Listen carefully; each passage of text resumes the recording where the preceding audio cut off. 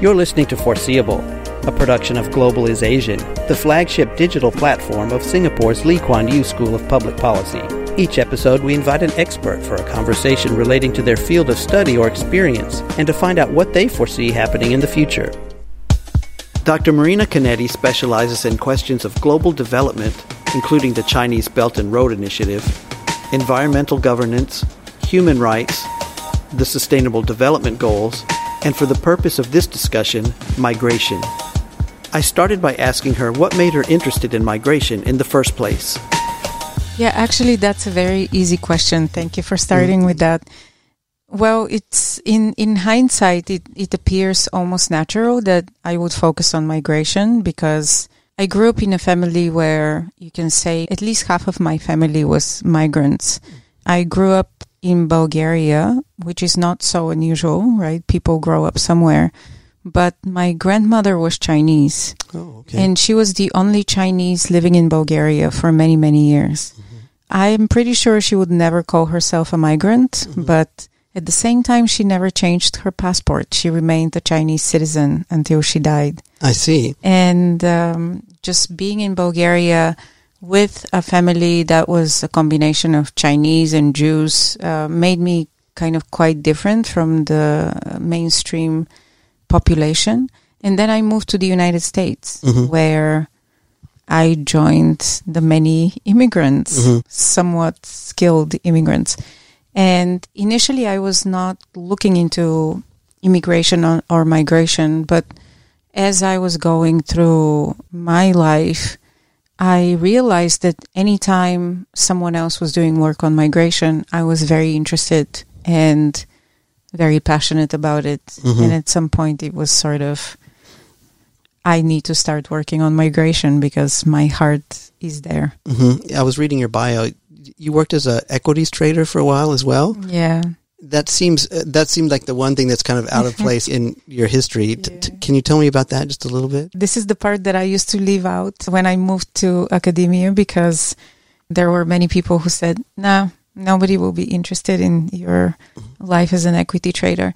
But actually, if we're talking about migrants, this is what migrants do. They need to find, or they will find, whatever opportunity presents itself in order to make ends meet. And as someone who went to the United States to study, and then I also happened to be a single mother at the time, raising a child as a single immigrant mother, so many labels, I needed to find a job. And I was lucky enough to come from an institution that, you know, it was easy to get a job. I graduated from an Ivy League school, and so it was sort of easy to get a job on Wall Street, which at the time was booming. There were so many new companies coming into Wall Street to take advantage of the irrational exuberance of the stock market. And so I ended up staying there for 7 years. So you've seen that part of the world right in the heart of the global finance system.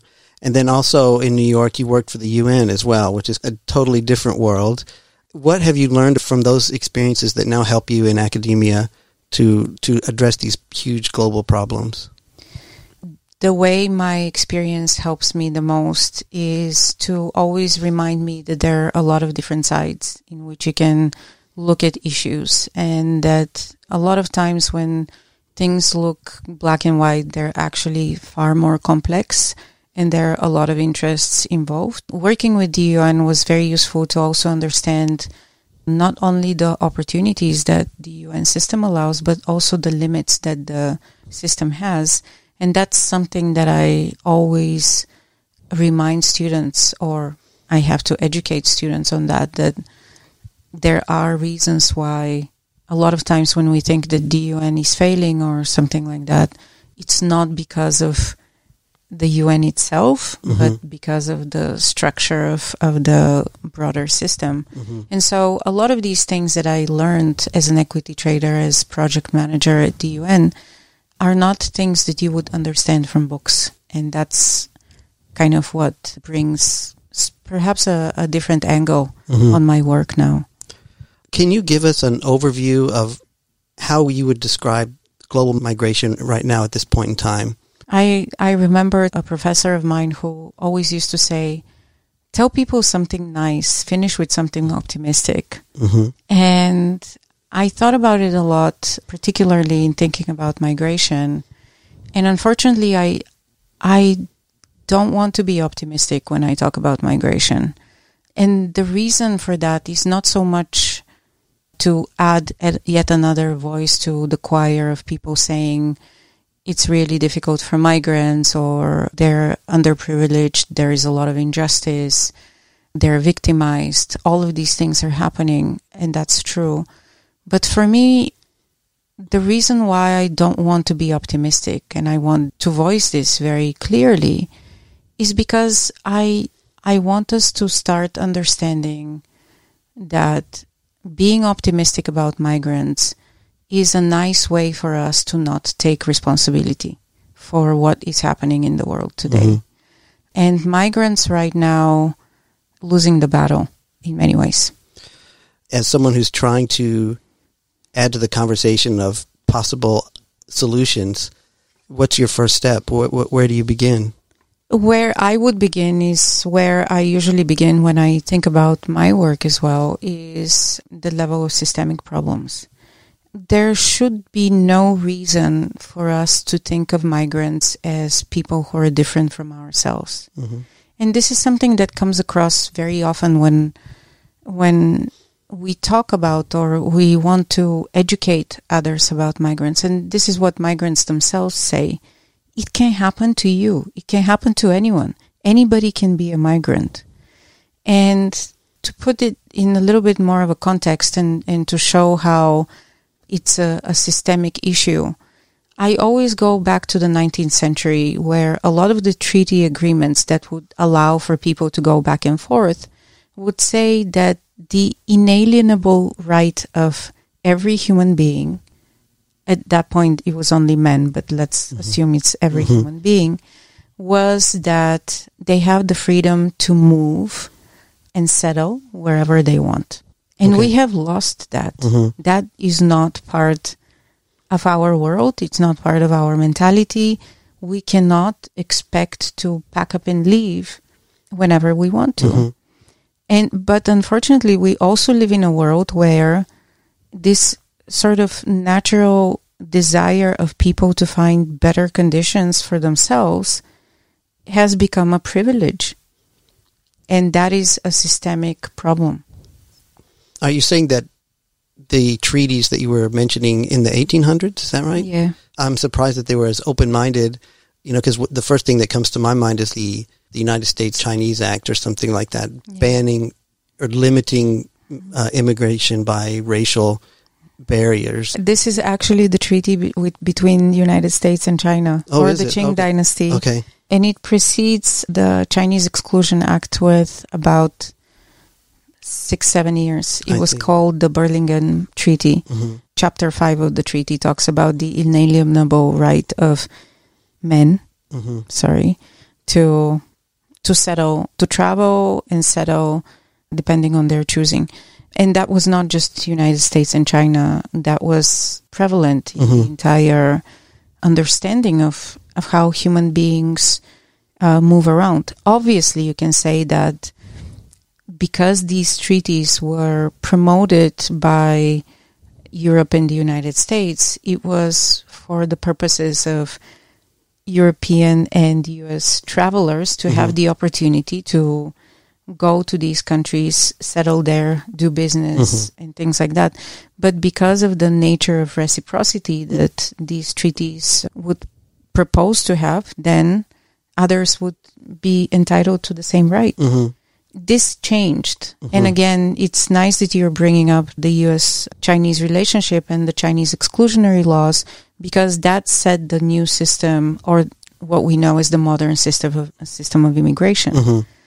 However, what we always forget about the Chinese exclusionary laws, which were draconian by all means, what we forget is that there was part of the law that said that it does not apply to diplomats, merchants, and students.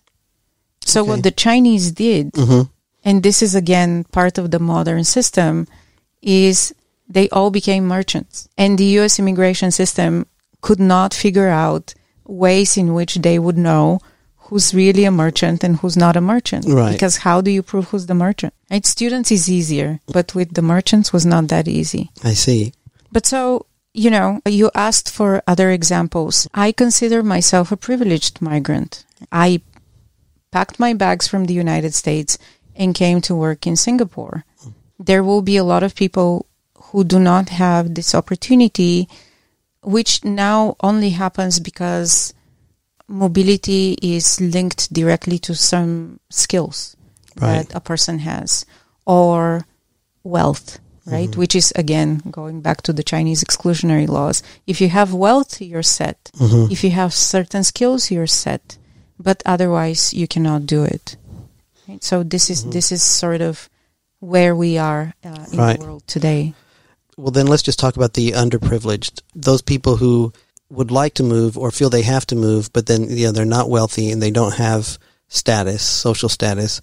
What is happening in general? So this is, again, a systemic issue for me, because supposedly in 1951, and based on the experiences of the First and Second World War, there was a push to create a situation where people will not fall through the cracks of the systems, and those who, we might say, underprivileged or just are caught in circumstances. A lot of them were actually quite wealthy, but were still caught in circumstances that there was just no way around, right? Think of all the Jews that were on a ship going to the United States, and the ship turned back and they went to a concentration camp. And so 1951, the refugee protocol was precisely, supposedly, the language and legal structure that would allow those who are caught in special circumstances to have a way out so that they can actually move forward. But then what happens? That very broad legal framework is left to the interpretation of individual states. And so right now what's happening is that there are a lot of people that technically would probably meet all the conditions of the convention, but they don't receive the status. They are completely in limbo, stuck between states, usually at borders or in detention camps, waiting for someone to hear their case. And because the system does not facilitate their integration, rather it facilitates their exclusion, a lot of them end up staying in these places for years. Right. Yeah. You mentioned refugees and the people that fall in between states. Should we speak about them differently than other migrants, or do you see it as all part of the same system that's failing? Yeah, to me, it's all part of the same system. Yeah. Because technically, you know, what happens is, in order for some people to get through, there's a lot of random luck involved in that. You happen to be on a list and they accept that many people, so you manage to get through the system. Others don't.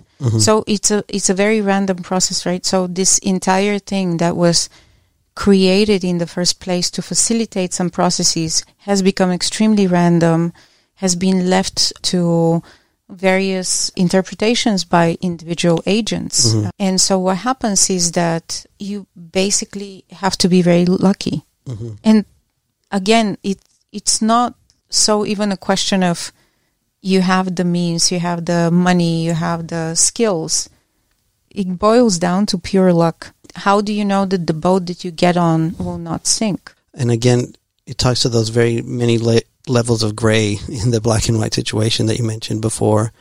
How would you try to rectify this at all? What was happening in the late 19th, early 20th century, when this modern system of immigration was sort of codifying itself, is that a lot of it was, of course, left to the migrants to figure out. But there were also a lot of networks of supporters. So lawyers, businessmen, diplomats, they would all find ways in which to get people into a country, such as the United States.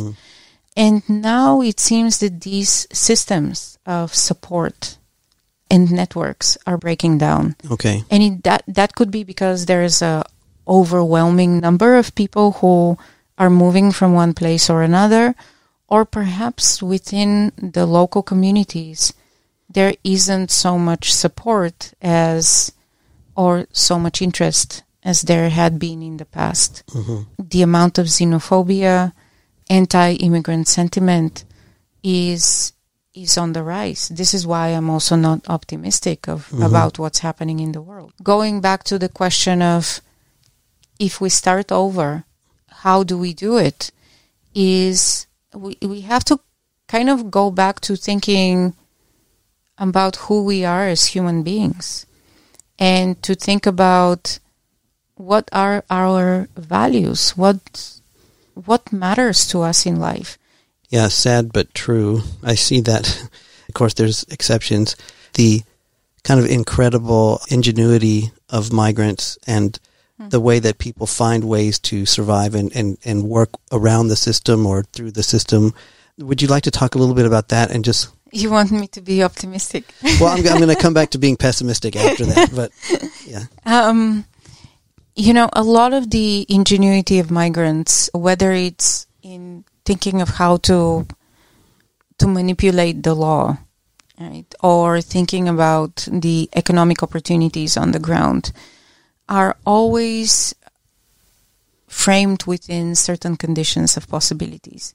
It's not like the world is unlimited to them. And I'll give you an example with someone who was undocumented in the United States, and he left, as they say now, he self-deported, right? Which is actually something that a lot of lawyers told him, you should absolutely not leave. What are you going to do when you leave? The world finishes when you leave the United States. And this person now is a much happier person. He doesn't feel like he's caged anymore. Right. But he's still bound by those years when he was in the United States because he lived there. Right. There are certain obligations that he still has. He has family still there. So, even when you're very resourceful and when you find a way out and you can move on with a life and make your life better, it's still within constraints, which is, again, a systemic issue, right? So otherwise, of course, we can talk about migrants being able to overcome certain circumstances and do incredible things. But more important is there's always challenges along the way. To go back to the pessimistic side again, climate change and the migration crisis that's going to be brought about by the climate crisis. Yep. Will there ever be a reckoning of or some sort of understanding that this is something that's going to have to be dealt with at such a large scale? The short answer is no, but I want to say a little bit more here, and I want to start with another crisis, which is the crisis in Syria. There was a very clear understanding from people, even as myself, and I'm not a politician, I'm not somebody who's watching the crisis very closely. We all knew that there will be millions of people who would flee from the region and will need a place to go. And the world was woefully unprepared to deal with that because it chose to ignore the crisis from a human perspective. Of course, from war perspective and selling weapons perspective, everybody was there. But for the people who were caught in between, there is still no solution. Right. And looking at the Syrian crisis and how people respond now to climate change leads me to believe, unfortunately, that there is a very similar pattern of simply ignoring what will be happening. And it's not like there are no warning signs. It's not like there are no UN reports coming out. It's not like people are not talking about it. But those who have the power to do something prefer to behave like ostriches and put their hands in the sand. Or we can talk about it differently. We can say there is climate apartheid. I'm not the first one to say that, and I'm pretty sure I will not be the last. A lot of people see in this an intentional way of dealing with those who are not desirable. Right? Those who are, if we're talking about survival of the fittest and sort of evolution of humankind, certain people will be left out. Well, yeah, that's a horrible thought too. And again, not to try to always end on a rosy note, but I noticed also that you have some history in activism. So maybe we could talk about what can people do? Where would the activism be most effective?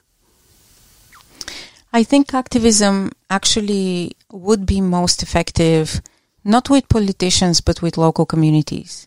Because at the end of the day, migrants need to go to communities, and communities need to go to migrants.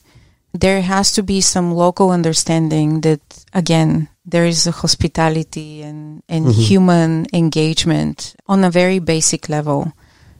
And this can happen with or without policies, as there are plenty of examples of people embracing migrants and living together with migrants, not because there is some policy decision or not because that's in the interest of a corporation or, migrant worth as a business proposition and things like that, but more of a human value. And so I think the work of nonprofit organizations, community organizations, is really to have local communities understand what is the value of embracing those that are pretty much like them, except that they have lost what they've had before. Was there anything else that you wanted to mention, any work that you're doing or any other perspectives you'd like to share? Perhaps the only thing that we didn't talk about is the extent to which migration now has become a very profitable enterprise. Detention centers are quite a lucrative business, and detention centers are on the rise. This is another reason why I cannot be very optimistic for the future, precisely because a lot of people in power have seen how this is a wonderful profit-making mechanism for them, both in the United States and beyond. And this is something that we need to be, if we talk about activism and civil society, we need to be vigilant about that, because the money that goes to fund detention centers are our tax-paying dollars. Right. Well, you warned me that you were going to be pessimistic, and I don't blame you, actually. But, well, thank you very much. I think that's enough for right now. Thank you. Thank you very much. If you'd like to subscribe to the Global is Asian newsletter, look for the link in the description or find us on Facebook at Global is Asian.